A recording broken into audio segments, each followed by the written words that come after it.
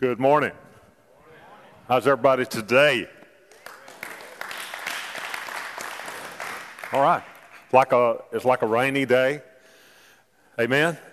Praise God for the rain. I'm taking a different attitude about the rain. If you know me, if you've been here very long, it really bugs me sometimes, but I'm really working on that. Thank God for the rain. He gives us exactly what we need. I'm glad to see you today, and welcome to church. And so glad that you could join us and be a part of what's going on here. I had this kind of a mixed feeling this morning when people started coming to this campus, and instead of making eye contact with me, everybody looked at my shoes. So I want everybody to get this out of your system. Tupelo campus, welcome.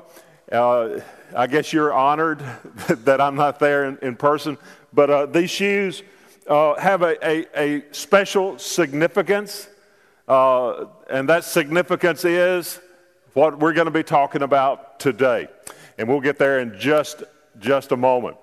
We're glad that you're here. If you're a first-time guest, just text the word guest to 493-2311. Be sure to put 662-493-2311, just the word guest.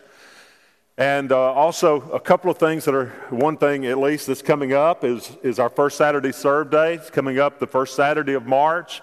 I told you that we had almost 60, if not over 60, on the first Saturday Serve Day of February. And this coming Serve Day is going to be ministering to the ICU, CCU waiting area at both Baptist in New Albany and North Mississippi Medical Center, and then we're going to be doing some other projects related to that. So we're pumped about that, and we're excited. If you're free and willing to serve on that day, you can text the word serve to the same number, 662-493-2311. And I hope that you'll do that. You can also sign up at the guest services counter. Well, this past weekend, man, it was incredible. The IF gathering. It was over 100 women at our Tupelo campus, made up of our church-wide ladies and guests from our community. And I was able to be a part of several parts of that, and I'm just telling you, God really showed up, and God did some incredible things at that IF gathering. Can I get an amen for something today? Amen. It was really good, and I know so many volunteers that helped, and it's just a blessing to see what God is doing through the IF gatherings. So, ladies, if you're not a part of that already, I encourage you to become a part of that. All right, are you glad you came to church today? Give God a praise clap if you are. All right. All right. North Star's a place where everybody's welcome, nobody's perfect, and anything is possible. And when you leave the services today, you'll see those words, anything is possible. It may very well be that you came to one of our campuses today and that you're facing an impossibility. I know what that's like. It may not be the same impossibility that you're facing. It could be. But I know what that's like. But I also know that I have a loving God, a God who cares, a God who shows up. He's never late. He's right there for us. And so that's why we say it's a place where everybody's welcome, nobody's perfect, and anything is possible. It is our vision at North Star to glorify God by making disciples of all nations, this nation, that nation, all the nations. Amen? And so that's what our vision is at North Star. We're real people at a relevant church who connect people to a growing relationship with Christ and each other in order to fulfill the purpose that God has called us to and called us for. He created us on purpose, for a purpose, and with a purpose. Amen? And so today, we're beginning a brand new series here at North Star, and it's called For. It's part of an orange theme and orange series. That's why I wore these kicks today and got all the reactions that I got from people. And it's really about the fact that we're going orange. We're going orange. And we're going to be having an Orange Day the first Sunday of the month of March. So be praying and looking forward to that. And let me just quickly summarize what orange means and what orange is. Orange means that it's a way that our church loves our neighbors. It's a way that our church loves our people. And it's a way that our church loves our families. Amen? It is developing a sustainable rhythm. God has called us here and He's called us to do ministry. He's called us to do evangelism. But evangelism is not the only thing that we talk about. We're going to talk about that today. But in the passage that we're going to read in just a minute, Jesus said, I want you to make disciples. And that's why we as a church put emphasis on the growth tracks and the pathway to discipleship. And the Bible teaches us to love our children and to love our families. So we're going to learn that sustainable rhythm in church. And we're going orange, okay? And so Orange Day is coming up, and today we're going to be talking about how we are for our neighbor and for our community and for our world. Now, where orange got the idea of orange came when you start looking at the church, the gospel, being the light of the world. You know, Jesus said, you are the light of the world. Don't hide your light under a bushel, but put it on a lampstand that all can see and glorify your Father which is in heaven. So if you are you with me so far? The yellow, the light of the gospel, the light of the church, and you mix it with the heart of the family, that's red. If you take the light of the gospel, the church, and mix it with the light of the heart of the family, then you get orange. Can I get an amen today? I waited all week to tell you this. And so that's where the concept of orange came from. And so today we're going to be talking about orange and how we are for our neighbor. Who is your neighbor? We're going to answer that question next week, but your neighbor, well, I'm going to answer it today, but we're going to talk, I'm going to answer it in more detail next week. Your neighbor is whoever God puts in your path. Your neighbor is whoever God, at the gas station, at the stop sign, at the mailbox, is whoever God puts in your path. I want to ask you a question as I get started today. How many of you have ever been deep sea fishing? Raise your hand. Both campuses, raise your hand. There's hands being raised here. And one time, I lived several years, my family and I lived down in South Mississippi. And we had a lot of fishermen in our church. And they learned a valuable lesson about me and about taking their pastor fishing. You know, I suffer with several problems, but one particularly that causes a lot of problems for me is, my ADD on steroids. And so a friend said, hey, Terry, I want to take you out in the Gulf fishing. I said, cool, man, awesome. Yeah, I'd love to. And so we got ready. He had one of those ginormous boats that could go out into the Gulf, and he said, man, we're going to catch some fish today.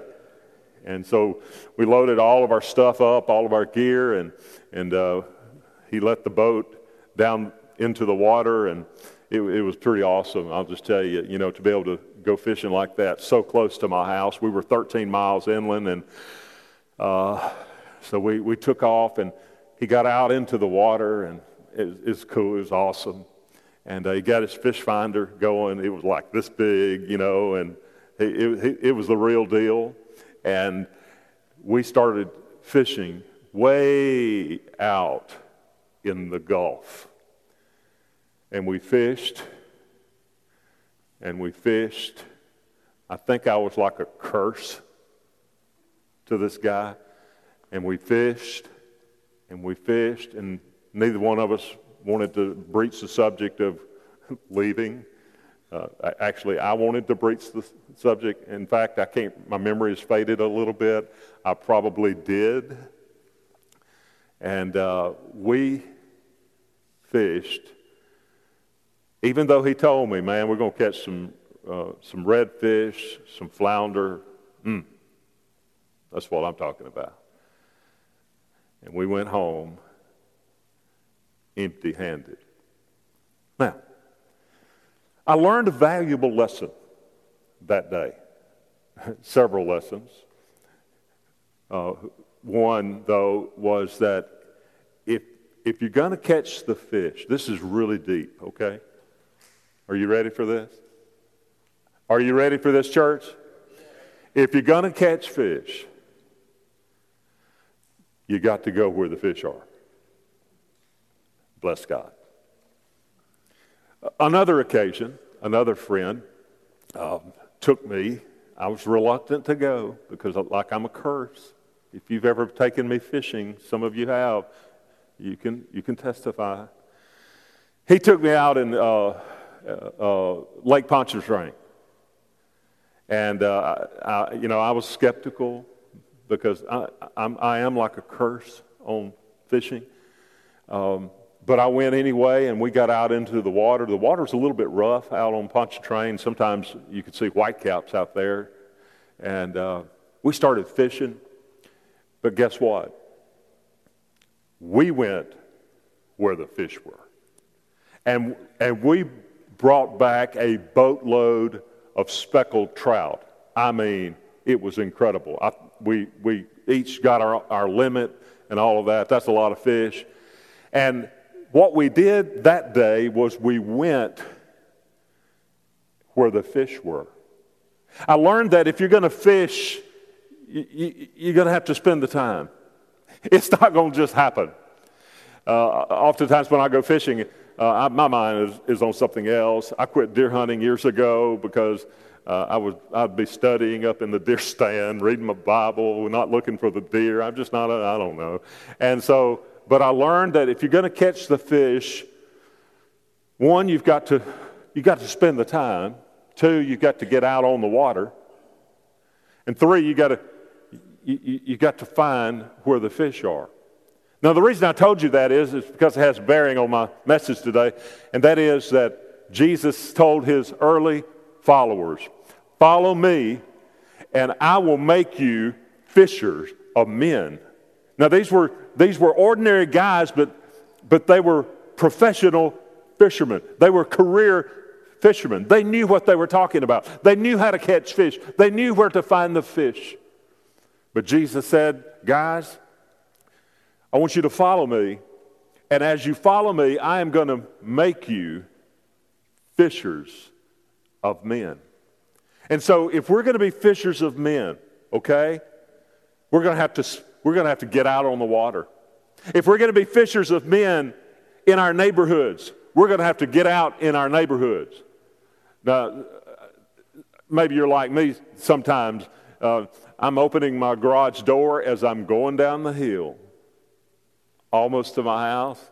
And sometimes I'll pull up in my drive, and I'll pull up into the garage, and I close the garage. You know something? If we're going to catch fish, we're going to have to leave the garage open, so to speak. If we're going to catch fish, we're going to have to get out where the fish are. And if we're going to catch fish, we're going to have to spend the time and the money in order to catch the fish. When Jesus said, "Come, follow me, I will make you fishers of men." And I'm thinking, I'm about to read this passage, but I want to just set it up, and I want to tell you it's going to be a while before I actually come back to this passage. But I'm thinking, why do we do this? Why are we having orange? Why are we putting emphasis on the word for? We're for our neighbors. I guess a better question is two words. Why bother? Why even bother? Well, our text for today is going to explain why we need to bother. Now, Jesus, to set up the text, Jesus had been crucified. He had been put to death. He had been laid in a borrowed tomb. And on the third day, come on, he rose from the dead, right? And over the next 40 days, Jesus appeared to his followers and others 500 times during this period before he ascended into heaven. And the passage today is just before Jesus ascends into heaven, seated at the right hand of the Father. The text is Matthew chapter 28. I'm going to begin reading with verse 16. Matthew 28, verse 16. Then the 11 disciples went to Galilee, to the mountain where Jesus had told them to go. When he saw them, they worshiped him, but some doubted. Now, I want to stop and just interject something here. It's very interesting that they had already experienced the risen Lord. He had already told them to go to this mountain. And there's one little concept here that I want to just pull from Scripture, and that is when they saw Jesus, they worshiped him. And then what Jesus did was he gave them their marching orders for what they were to do in his absence. Because, like I said, he's about to leave earth. And so they worshiped him, and then he tells them to go and make disciples. And I guess the point that I was trying to make is that worship and evangelism go hand in hand. It's one thing for us to come here on Sunday and worship, but we've got to go out and get on the water. Jesus said in verse 18, all authority in heaven and on earth has been given to me. Therefore, go and make disciples of all nations. You heard me say a moment ago, our vision is to glorify God by making disciples of all nations, baptizing them in the name of the Father, the Son, and the Holy Spirit, and teaching them to obey everything that I've commanded you. And surely I'm with you always to the very end of the age. And this is what I know. And we're going to talk about the what, but if we remember the why, it'll help us to carry out the what. Did you receive that? If we remember the why, it'll help us carry out the what when the times are difficult, when the discouragement and the depression sets in, when we don't see the fruit immediately of our labor. When we remember the why, it helps us to carry out the what. And so I'm looking at this passage. I've preached from this passage so many times over the years. And oftentimes, it's like from the perspective of evangelism. We need to go. We need to get out on the water. But what Jesus said, do is, I want you to make disciples. That's why we have put an increased emphasis in our church on discipleship and the pathway to discipleship that is so paramount, that is so important. And so I'm looking at these guys, these ragtag followers of Jesus that had walked with him and talked with him, and they followed him closely. Now, I'm thinking this is at the end before Jesus goes to heaven, I'm thinking back when Jesus called them and he said, follow me and I'll make you fishers of men. I'm thinking their mind like did a rewind as to what Jesus meant then and what Jesus means now. It means the same thing. Follow me and I'll make you fishers of men. And then he says in Matthew, go into all the world and make disciples. Evangelize, make disciples, help them to get in a growing relationship with God. So I'm looking at this passage and I'm thinking, God, help me to see, first of all, why these disciples even went up on the mountain that day. Well, it's because Jesus told them to. But it's deeper than that. They were followers of Christ. Jesus told them. So they did. But why? And this is what I believe is the foundation of what Jesus told them to do, and that is this. Number one, they went up on the mountain that day. They bothered to go up there because they had received God's grace. You know what God's grace is, right? God's grace is God's riches at Christ's expense. Write that down. God's riches at Christ's expense. That's grace. We talk about grace a lot because we're a grace church. Grace is God giving to us what we do not deserve. He looked at me and he said, Terry Ledbetter, you don't deserve it, but I'm going to, because of my grace, I'm going to give this to you. I'm going to give you the ability to receive. You have to make a choice, but I'm giving my grace. It is given to you that Christ died for our sins according to the Scriptures, and that he rose again on the third day according to the Scriptures. Ephesians writes and says, Paul writes in Ephesians and he says, we have redemption through his blood, the forgiveness of sin. Sometimes I think in modern Christianity, many churches don't talk about the blood. I'm standing there yesterday in the IF gathering as we sang about the blood of Jesus. And because of the blood, because of the shed blood, because of the sacrificial death, I can be saved. I can be born again. I can receive his grace. Paul writes in Colossians chapter 2, he says, so then, just as you received Christ Jesus as Lord, continue to live your lives in him. Now, these guys, they didn't really deserve a second chance, just like you and I. I mean, you've got cussing Peter, hot-headed Peter, you've got doubting Thomas, you've got the brothers who were arguing.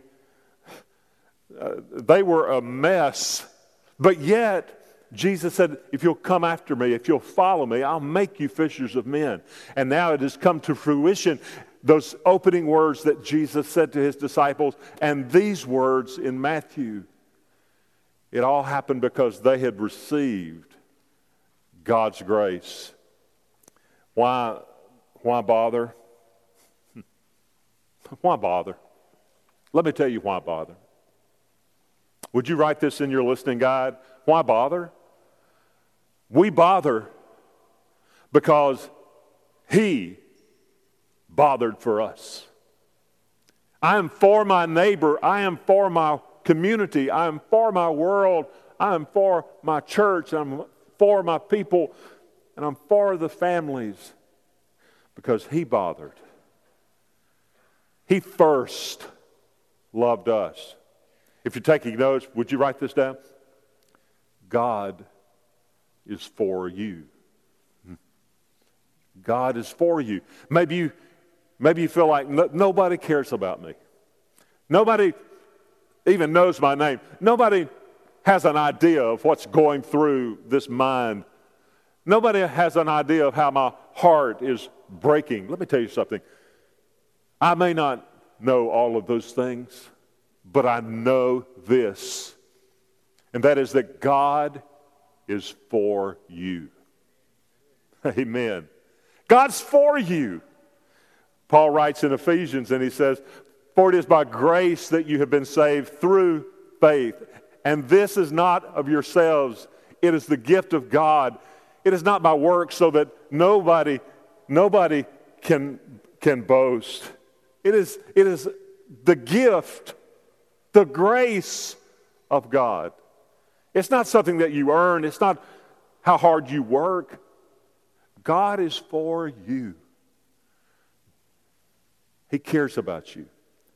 In the book of Titus, in chapter 2, "For the grace of God has appeared that offers salvation to all people." God not only is for you, but God is for humanity. He said, "Go ye therefore and teach all nations, baptizing them in the name of the Father and the Son and the Holy Spirit." Make disciples, teaching them to obey the things that I've commanded you. So the disciples, they were there that day because they had first received grace. Having said that, I'm for my neighbor because of what's happened to me. I'm for my community because of what's happened to me. The very reason that I could be standing with Jesus today is that Jesus stood with me. And he took my place on the cross, and I've received his grace. In 2 Peter, he says, "The Lord is not slack. He's not slow in keeping his promise, as some understand slowness. Instead," listen to this, "instead, he is patient with us, not wanting anyone to perish, but everyone to come to repentance." God wants everybody saved. So do you believe in election? You mean like what? In the Bible? Yes. I believe God elected. He chose you. He's for you. He's for humanity. Yes, I believe God chooses everyone. It is not his desire that any would perish. Not everyone chooses him, right? Your neighbor may not choose him. But how will you know if you don't show your neighbor the love of God? Here's a question. What if our communities, our neighbors, could realize that we're for them and that God is for them? What would happen? That's why our church is orange. Our church is for our families, for our people, but our church is for our neighbors. Because God wants us to make the same difference that the disciples in Matthew 28 made. Why bother? Well, I bother because I've received his grace. Why bother? Number 2, if you're taking notes in your new, nice, good-looking listening guides. Come on, church. We bother because Jesus said so. The Great Commission is not an option to consider. The Great Commission is a command that we are to obey. In verse 19 he says, "Therefore go and make disciples of all nations, baptizing them in the name of the Father and the Son and the Holy Spirit, and teaching them to obey everything I have commanded you. And surely I'm with you always to the very end of the age." I want to tell you that the command that Jesus gave, why bother? Because Jesus said so, it's time sensitive. Yeah. There's a time limit. So I'm working my way up to it. Somebody asked Jesus one time, "Jesus, when is the end going to come? Because honestly, the early followers of Christ, they thought it was going to be pretty soon. And now, 2,000 years later, he's still not returned yet, right? But you've got to understand, in the mind of these early followers, they thought when Jesus talked about the end, it was going to be pretty soon, probably in their lifetime. I don't know if Paul thought that. I don't know. But the answer to that question was, when is the end going to come? Jesus replied, when the gospel has been proclaimed to all nations. Did you realize that there are still millions upon millions of people that have yet to hear the gospel message one time? You've heard it 3 times today. Christ died for our sins according to the Scripture, rose again on the 3rd day according to the Scriptures. You've heard it. In Him we have redemption through His blood, the forgiveness of sins. You've heard it. But there are billions that have yet to hear it. That's why Jesus said we've got to go. He's not coming back until. It's time sensitive. Let me say it a different way. The Bible says today is the day of salvation. Harden not your heart. Today is the day of salvation. So your neighbor, your relative, people in your community that have never met Jesus Christ, they have only the opportunity of today. The Bible says that boast not thyself of tomorrow, for thou knowest not what another day will bring forth. Have you heard that scripture? Nod your heads. Boast not thyself of tomorrow, for you don't know what tomorrow. What that means is, don't boast about what you're going to do tomorrow. Tomorrow may never come for you. And let me just tell you, if you're here listening without Jesus Christ, today is the day that you need to be saved, because you're not promised tomorrow. We don't know what tomorrow is going to bring. So the message of the gospel is time sensitive. That's why we're for our neighbors. That's why we're for our communities. That's why we're for our world. That's why we're for you. And that's why we're for our families. The Bible says in Romans, the wages of sin is death. One message that's not preached oftentimes in modern Christianity in many churches is the subject of hell anymore. Well, church, let me tell you that heaven is real and hell is real. For the wages of sin is death, but the gift of God is eternal life through Christ our Lord. And I'll tell you something else. The Bible says they will know that you're my followers by your love. I believe I'm convinced that it's an evidence that God is in your life when you share the gospel. When you do what is so dear and near to the heart of God. For God so loved the world that He gave His only begotten Son, that whosoever believeth in Him should not perish but have everlasting life. It's an evidence that Jesus lives in you when you are for your neighbor. I want to be like Jesus. I got a long way to go. It's not going to happen this side of eternity. But I want to be like Him. And to walk in His likeness is to do what He said and to do what He did. Why bother?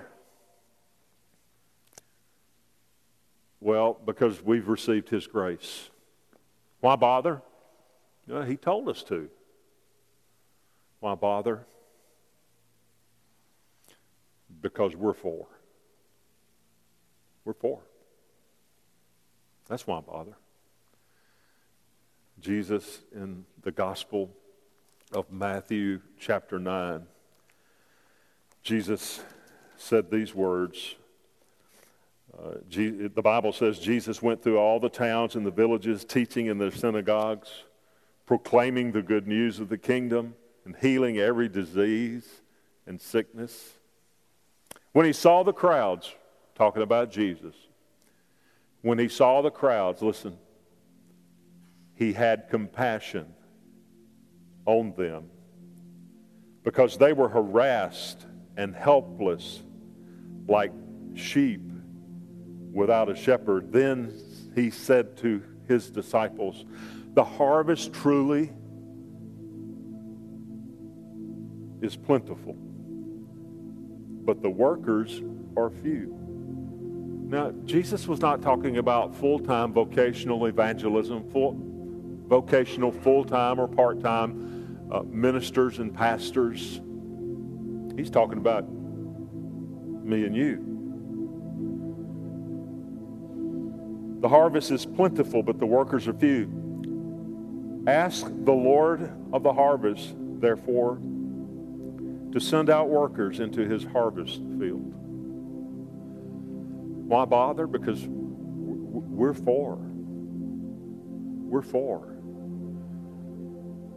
In the Gospel of Luke, Jesus said in Luke 15, in the same way, I tell you, there is rejoicing in the presence of the angels of God over one sinner that repents. So, who are we for? I'm going to quickly give you these. Well, we're for our neighbors.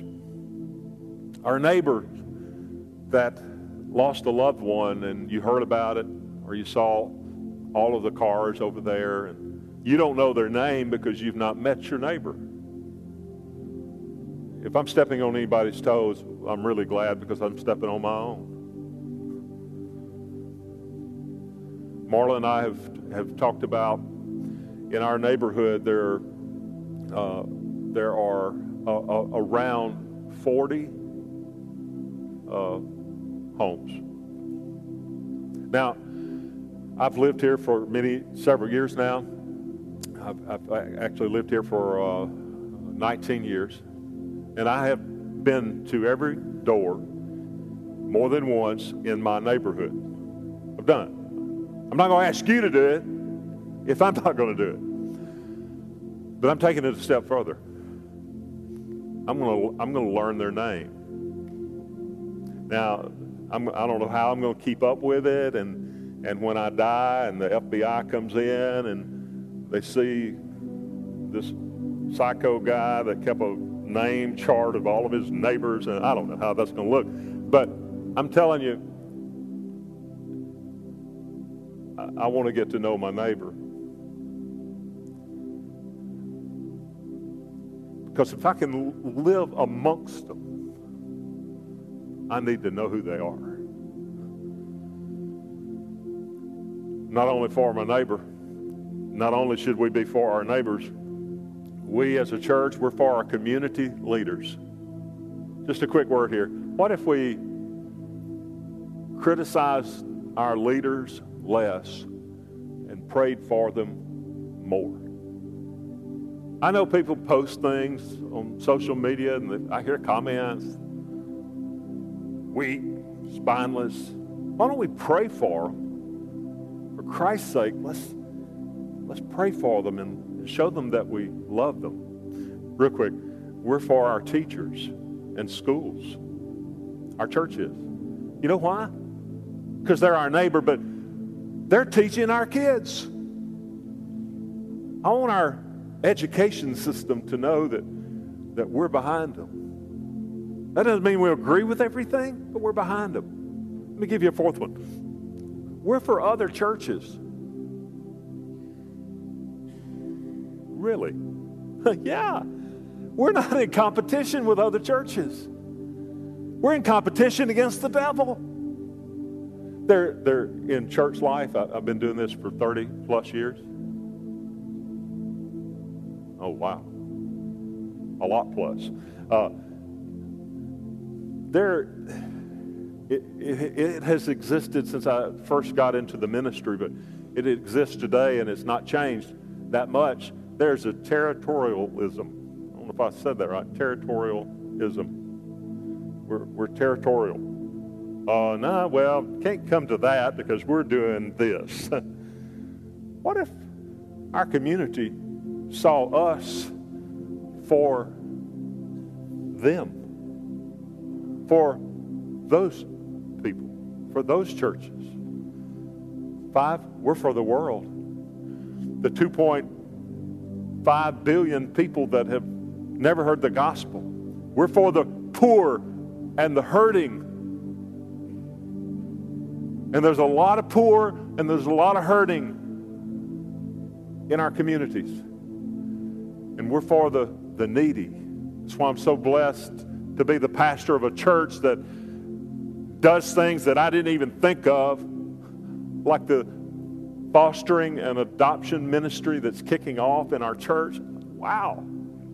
That's why I'm glad I'm surrounded with smart people, because they come up with these things led by the Holy Spirit. We're for the needy.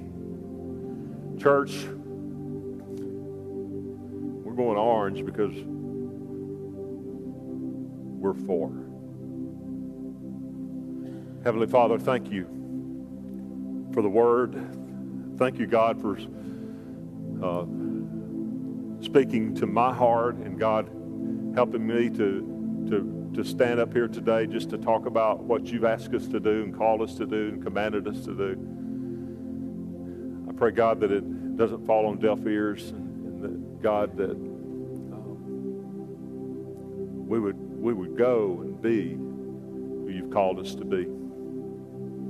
Today, if you realize for the very first time that you've never been saved, you've never been born again, it's a faith issue of your heart with repentance. And I just ask you today, would you put your trust in Jesus Christ?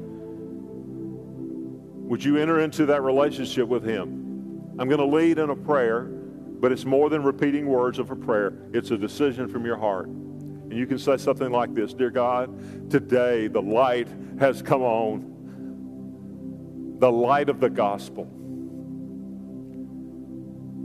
I realize that I'm a sinner in need of a Savior, and I don't understand it all, but I believe it. I believe that Jesus died for my sins so that I could be forgiven and spend an eternity in heaven with him.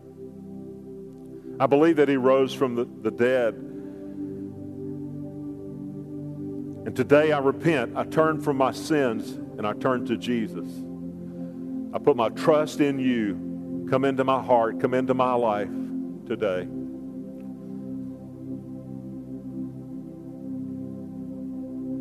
If you made that decision, there's a card perforated in your listening guide. Would you fill that out and just check the box that says, I'm entering into a relationship with Jesus Christ?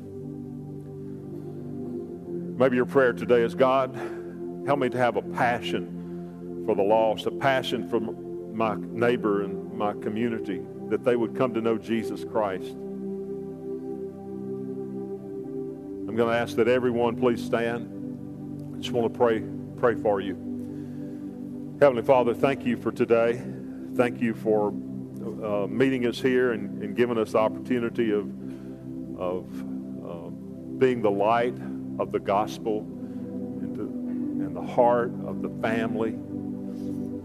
And God, I pray that you would take these closing moments of worship, God, and just reveal yourself to us afresh.